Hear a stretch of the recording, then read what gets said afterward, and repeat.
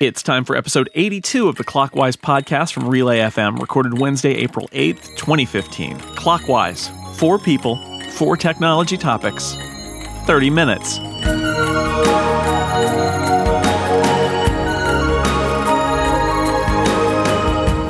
Welcome back to Clockwise, the tech podcast where it's springtime almost.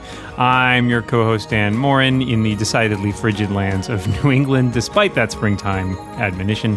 And joining me across the continent, as always, is Mr. Jason Snell. I don't know about always. We haven't been on Clockwise together for a couple of weeks, Dan, but it's good to be back. I'm telling everybody it's always. There has been no service interruption. And we'll never be apart again, except for the next 2 weeks too. But that's okay. Clockwise is all about the variety of our guests, and guest hosts and extra guests are all part of that too. So. We are glad, speaking of guests, to have 2 excellent guests with us here today. To my left is a man you might know. He's been on Clockwise before. He also co-hosts the Rebound podcast, a very, very good technology podcast. Mr. Lex Friedman. That's John Moltz's podcast, right? Starring John Moltz. Lex Friedman is just a side player, and that John other guy, Moltz was nobody not knows what he does. for Clockwise today. Sorry about that. And to my left is Christina Bonington, formerly of Wired, always of the Ginger Cast, maybe, but you've got a new thing. What are you doing now? Yes, I'm the technology editor at a women's focused lifestyle site called Refinery 29. Awesome. That's awesome. Well, welcome back. It's great to have you back. All right. We will kick off our discussion of 4 technology topics today with me, because I introduced the show today. Yeah. So there was a leaked memo, supposedly from the new Apple, she's not that new, but the Apple retail chief, Angela Ahrendts, trying to say that as a policy change, Apple retail employees should discourage people from sleeping outside Apple stores and lining up in advance of new product releases. So people think maybe this is a good idea or a bad idea. Have you ever lined up or slept outside of an Apple store or other store or pretty much anything in anticipation of a product release? Or is that something that we leave for the plebes? And is this a publicity, like a good thing for publicity or a bad thing for Apple publicity? Lex Friedman, tell me what you think. I have never lined up at an Apple store ever. I did on the launch of the iPhone 3G. I went past the line to pick up my first ever iPod Touch. So that was exciting, but I never queued at an Apple store. I think that I get why Apple wants to do it, because most of the people, there's certainly people in line outside the Apple store on launch days because they want to get the new hotness, but there's way too much of, I'm doing this because I want to sell it at a profit, at a markup, or I want to buy as many as Apple will allow me to and take them to countries where this device isn't for sale yet and make a profit that way. And it's not good. It's not what it's about. So I think that they're smart to say, order these things online and don't line up outside the store, you weirdos. I think that's smart. Yeah, there was a time when you needed to line up, I guess, if you wanted to get one because there weren't pre-orders and the demand was expected to be huge. Although even for the original iPhone, I remember a story about how a relief pitcher for a local Major League Baseball team, he actually got this. I think he got the save. He might have blown the save and lost the game. But after the game, on the day that the iPhone came out, he just went down to the Apple store, so right before closing, and walked right in and picked up a new iPhone. So I question whether this was ever really necessary. And the fact is now, Lex mentioned most of the reasons why people stay in line, gray market and things like that. It's also to be on TV, right? To be interviewed because you're in the line. It's like a stunt kind of thing. And I think it's great that Apple is going to try to encourage people to not line up, because I think it's kind of ridiculous. It's mostly self-promotion that's happening now. I don't think it actually reflects well on Apple. I think it makes Apple, it reinforces the kind of crazy Apple user cult kind of stories that are not something that Apple really needs right now. So yeah, I agree. I think it's a good move. The last time that I went and interviewed people that were waiting in line before the Apple Store opened, it must have been a recent iPad launch or something. Half the people there were TaskRabbit people that other people that were actually at their work hired to wait in line for them. And then the other half were definitely people that were going to just buy a bunch of iPhones or iPads or whatever and then sell them later. It wasn't, the diehard fanboys that were waiting in line and so excited about the product. And, it made it hard to walk down the sidewalk if you were just trying to get around Union Square in San Francisco. Yeah, I sort of echo what you guys are all saying. I don't think that waiting in line really does much for Apple. I agree with Jason that it reinforces a bad stereotype, or like sort of that weird dualist, like, oh, you are super nerdy people who are super elite, and therefore you don't have to go to work. You can wait in line for 4 hours. That's to buy a luxury product.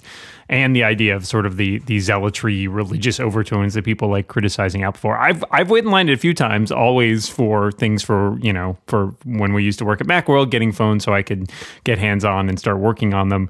But I've switched mostly to online delivery. I will say, at the risk of dating myself as an old fogey, that the best line I ever did not wait in but interviewed people in was a line at the Apple Store for people who were buying OS 10.5 Leopard, and people were really excited about getting Time Machine. And I'm like, the days when people lined up for OS 10 releases, that was good. That was great, because those people were there for, like, they weren't just like, oh, there's a shiny thing. It's like, oh, new software. Those were the super nerds. Cardboard Loved box, it. yeah, the best with a disc in it.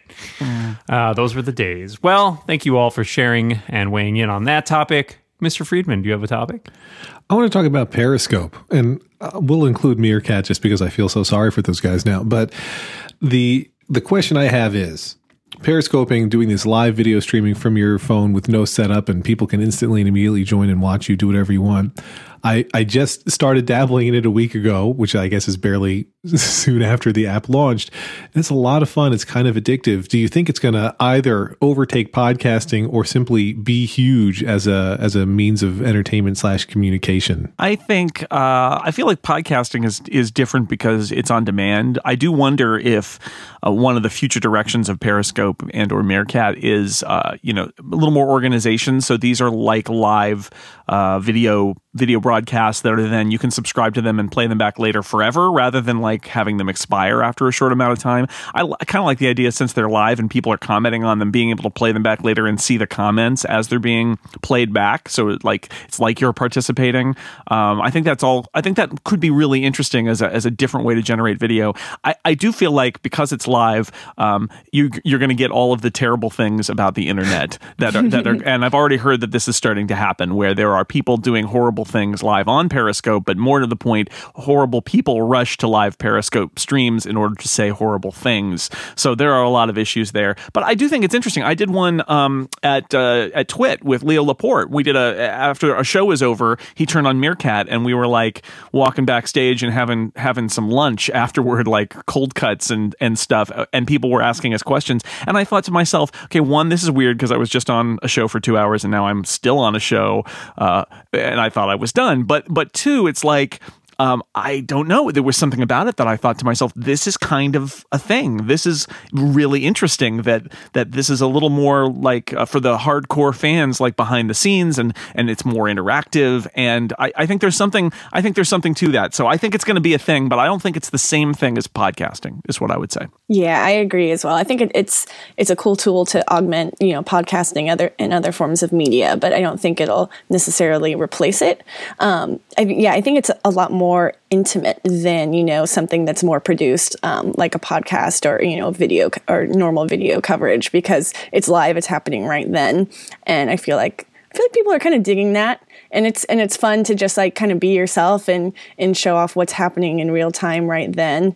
I wonder about the implications on data usage though, because since, starting to use and watch streams on these apps, the past 2 months for the first time, I've gone over my data cap, on my phone. So, I think it's, I don't know how, if more and more people start using these, how that's going to affect traffic on networks. And then also, maybe it's time that I get a higher data plan from AT&T. I'm interested because I think I'm waiting for sort of the bubble to pop on it, because it's still fairly new. And it kind of reminds me of how excited people were about Vine when that came out. And not to say that Vine's not still around, but I think there was a huge peak of sort of initial activity and interest in it, and then it sort of died down to a more manageable level. And I think that Periscope might follow a similar pattern where there's a novelty element to it that's cool that you can live stream, but as the practicalities, things like using up your data plan and things like okay, yes, I've seen, this person talking on a live stream so many times now. It's like, I don't have to watch this again. So I think it'll, sort of settle down and become something that gets used for more, for sort of unique cases where, okay, I'm live streaming this thing right now that is, you can't see anywhere else, or something where, as Jason suggested, people like Leo or other people who have sort of big followings can use it to provide like an alternative form of like behind the scenes or like, extra bonus content. So I think it will settle down to a more manageable level, but I don't think that it's going to overtake podcasting anytime soon. I hope you're all right, because it would be bad for business. But but really, I do agree. I don't think it's going to take over podcasting. If they wisely listen to Jason, all of us should listen to Jason, and made these things a little bit more indexed and easy to find after the fact. Right now, your Periscopes vanish after 24 hours, which is interesting but goofy long term. I think people could start subscribing and start watching them, but they're always going to be, I think, less well produced, less prepared than a podcast would be, since you've got to use your phone. You're not going to have great audio. You can have just you there or whoever else is with you in person. You can't do it with multi-enders like we're doing right this very moment. But I don't think it's going to follow the Vine trajectory. And again, Vine, I think, is a success by many metrics, although not nearly as huge and dominant as it was when it first launched. But something about that interactivity that you touched on, Jason, is really, it's interesting that I, who am not at all internet famous, when I launch a Periscope and then suddenly there's 150 people watching me do whatever I want, and then there's hundreds of questions coming in at a time, trying to field all those things and having people respond to you in real time. It's different. It's different from most things on the internet, and it's fun, which I think I don't think everybody's going to be good at periscoping. I don't want to necessarily watch everybody all the time, but I don't think it's going to go away. I think it has longer legs than Vine. How's that? Yeah, I think that's I think you nailed it. Thank you, Lex. That was a good topic. We're halfway through. That means it's time for our halftime sponsor on Clockwise. This episode, Clockwise Halftime, brought to you by 1Password from AgileBits. It's an essential piece of software for everyone listening to this show. In the digital world we live in now, it can be way too easy to use the same password or simple passwords all over the place, and then one website gets their password database hacked, and suddenly your simple password that you use everywhere is available to hackers, and they can log in as you anywhere. So with 1Password, it'll automatically generate strong passwords. It stores it all in a password database. You remember 1Password to unlock the box, and inside it uses browser plugins to autofill into your login screen, so you don't have to remember the crazy passwords that have like a lowercase u and then 3 uppercase u's and then a right angle bracket and then a colon, and it gets all weird. And how are you going to remember that? You're not, but you don't have to. You just remember the 1Password that unlocks 1Password. This is why it's named that. It saves you a ton of time. They just enabled time-based one-time passwords, which is an extra layer of two-step security that more services are employing, so you can be that much more secure. And there's a fancy new login creator in the latest iOS version that supports hundreds of the most popular sites to make it really easy to add your existing logins. And of course, it supports iOS 8 extensions, so it's even easier to autofill in your passwords on iOS. If you're not a 1Password user, change this right away by going to agilebits.com/1Password to find out more. And you can also find 1Password in your app store of choice. Thank you so much to AgileBits and 1Password for supporting Halftime at Clockwise. Put passwords in their place with 1Password.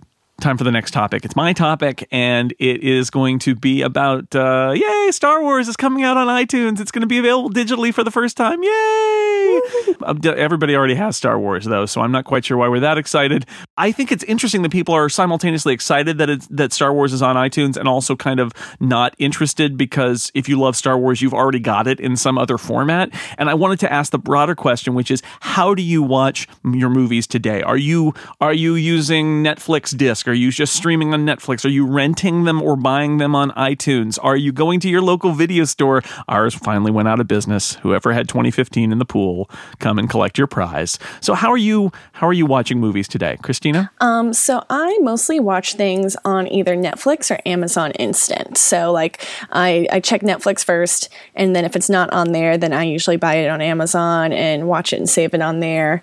My boyfriend used to have an Android phone. He's a recent iOS convert, but so before that, it didn't. So since both of us would buy things on different platforms, it made sense to use Amazon rather than just Google or just iTunes.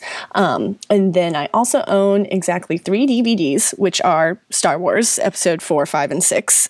And so whenever I have a Star Wars craving, I have an old laptop that still has an optical drive, and so I watch them on there. But other than that, all the movies are digital. I haven't visited a Blockbuster. Wait, those went out of business, right? Who could tell?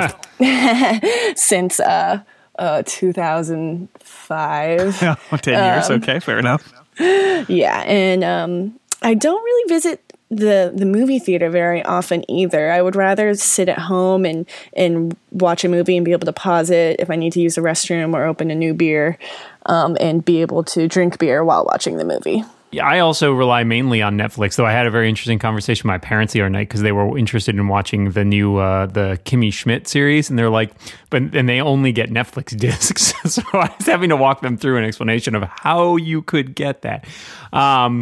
But I have, even though I have a pretty good sized couple shelves here of DVDs, I don't watch them. Even when there's a movie I know I own, I look on Netflix first. And if there's something new that's not on Netflix, I tend to go to iTunes or Amazon and rent it.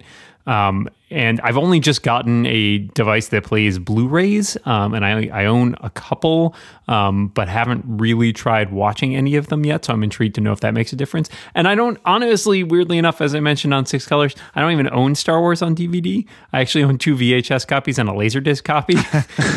I have dedicated Laserdisc players that only run Star Wars. But there are, I think that movies, are increasingly, there's very little reason to buy them on DVD in my experience. Although I do know that there are some niches where that's helpful. I know a lot of parents who like, buying them and then being able to rip them and watch them on various devices and stuff without too much trouble. But I think that the rentals for me tend to work because there are very few movies that I want to actually own forever. We too are a Netflix, Amazon Prime family, and we do most of our movie watching there. I almost never buy movies from iTunes. I can think of maybe one time that I've ever done it, and it was when the Godfather trilogy was on sale for very cheap. But I'm very also hesitant to rent movies. Like when I got Boyhood, I really wanted to see Boyhood, but I don't go to the theater. I have children. And so I got Boyhood when it became available on Amazon, and I could have rented it for one price or owned it for a little bit more. And I figured if we ever watched it even twice, it was worth owning versus renting. And it's a gamble since I hadn't seen the movie first, because if I hated it, then it was a waste. But the gamble worked out. I like the movie, so I'll be happy that I can watch it again sometime. And I like this idea of Amazon having all the movies you ever bought be accessible forever or until Amazon goes out of business. I know those are great answers. Similarly, we don't rent discs anymore. Every now and then, my wife works at the local library. She will bring home a disc from the library. And if it's not horrendously scratched, we will watch those. But mostly it is either Netflix or it's a rental from Amazon or from iTunes. And that's just how it is now. So if something's not available on streaming, it's like it doesn't exist, which actually troubles me because there's a whole bunch of stuff that I probably like to see, but I'm not going to buy it on DVD. And so therefore I just never watch it, which is sort of sad. Christina, you get the last topic today. What do you have for us? So the early Apple Watch reviews came in today, and I was wondering, what are you guys' thoughts on, the first impressions that are coming in so far? Do you have a favorite review that you've seen so far? And is there anything that they haven't been talking about that you're curious to, check out for yourself once you get your hands on one? Well, I've read several of them so far. I think John Gruber's take is always interesting, and his sort of write up on Daring Fireball was very good. I think it looks at things from a slightly different angle from a lot of the other tech sites, which are looking much more at the broad overall smartwatch category. And John tends to dive a little deeper, obviously, for the Apple ecosystem. I was very interested in Nilay Patel's over at The Verge, because I think he did a very thorough, in-depth sort of like looking at all the different ways you can use your Apple Watch, and he was a bit more conservative, let's say, about the overall impact of this device. And I think it seems like a lot of the stuff I've read has suggested that this is very much a first generation Apple device, and that it has a lot of promise, but it's maybe not entirely come into its own yet. And so I think that's sort of the most interesting thing I'm taking away from this is not, a device that has sprung fully formed and totally perfect out of Tim Cook's head, but rather a usual sort of technology device where it iterates and gets better over time. As for stuff that I, kind of am curious about, I think the fitness stuff has been touched on a lot, but I'm kind of curious to see how that actually impacts my everyday life. I think a lot of the notification stuff, I'm kind of interested in playing around and getting a better idea of how I can tailor that to my own particular needs. And the thing that everybody seems to talk about and really like is the Taptic engine and the sort of tactile feedback it gives you. So I'm really interested in trying that out firsthand, because I didn't get a chance in the brief moments I got to use an Apple Watch like 6 months ago. So lots of interesting stuff, I think, still to come in that development. I'm sticking with my Pebble. No, I'm just kidding. I enjoyed the reviews. I was intrigued to see that pretty much every review I read talked about how some of the things are stupid. The animated emojis or the animated emoticons, nobody had anything nice to say about those, which is what I would have expected from Apple's demos of them.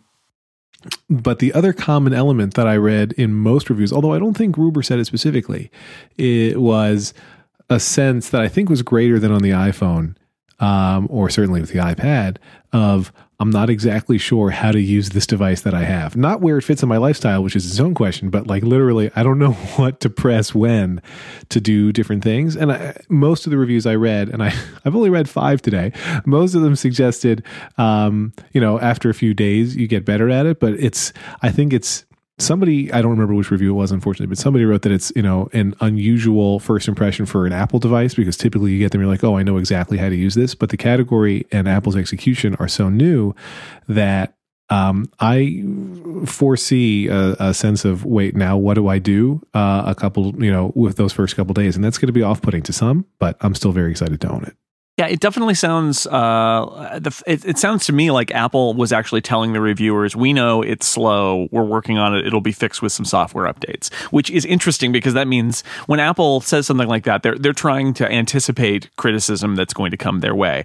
And I think it's good that they try to get out in front of it. At the same time, I have that feeling like never buy a product that the vendor is promising that they'll fix those features, but they're not fixed yet. Because I tell you, so many times that they never get actually fixed. So you can't take it on faith. If it doesn't do it today, wait for it to do it and then buy it. So I thought that was really interesting that Apple was playing sort of a proactive defense there about criticisms that they knew were going to come. The overarching thing that struck me, having read 3 or 4 of these reviews now, is we all got it, I think, right the first time on that day on September 9th when they announced it. That on that day, a lot of us, I remember afterward, were saying that was kind of a lot. It doesn't seem very focused. It's like they're trying to do a whole lot of things instead of keeping it super focused like the iPhone was. And these reviews say that. So it sounds like that, what it was then was kind of accurate. And although I think Apple's messaging is getting more focused, the product hasn't yet. It'll be interesting to see if over the next year, the Apple Watch gets a little sharper focus as they realize sort of what people are actually using it for. And maybe some of the silly stuff, maybe some of the emojis and recording your heartbeat and sending it to a friend with an Apple Watch will fall by the wayside, and the product will improve as a result. But I was just struck by that our initial snap judgments about the presentation back in September seem to have been pretty accurate based on the reviews. Well, now we don't need to write a review, Jason. We got it right the first time. That's what I like to hear. Yay. I was kind of struck by how a lot of them, it's kind of typical, but they kind of dance around the criticisms a little bit and kind of having, the caveats and stuff. One thing that surprised me was a couple of the reviews noted that the third-party app experience wasn't that great, and it was kind of difficult to load new apps onto there, and apps were kind of buggy. And I wonder if that's just, because they have early units and, they're still, close to a couple more weeks before it launches for the rest of us. And I'm curious, there's supposed to be 1,000 or so apps for this watch that are coming out, and I'm wondering, how buggy is it going to be? How difficult is it going to be to load new apps onto the watch and make sure that they're working properly.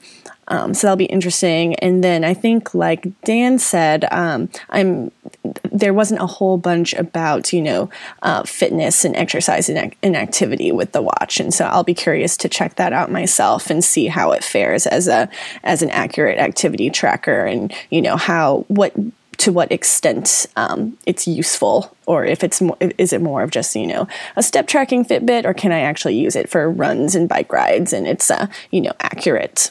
That was great. We have hit all 4 topics. We have just enough time for our bonus topic. This week, our bonus topic is brought to you by Dropbox for Business. Dropbox for Business lets your whole team sync and share files, just like the Dropbox that 300 million users love, but with all the space you need and admin tools to manage and protect company information. Say you've got people working all over, in satellite offices, in home offices, they're traveling, they're on the road.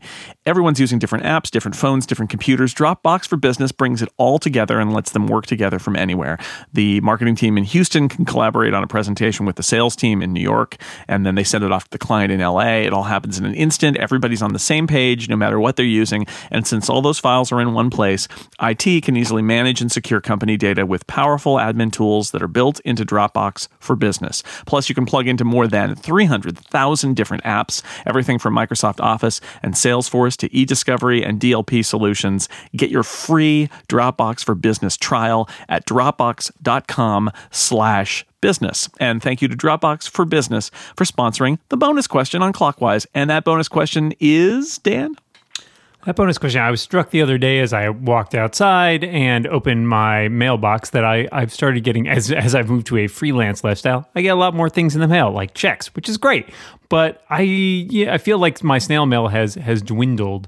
I was curious to know if you guys get anything interesting in snail mail, or is it all just credit card offers these days? Have you gone entirely electronic as much as possible? I keep as many of my bills on paper as possible because I'm afraid that if they came only to my email, I do such a good job of ignoring my email that I wouldn't pay them. So all my bills still come there, not just credit card offers.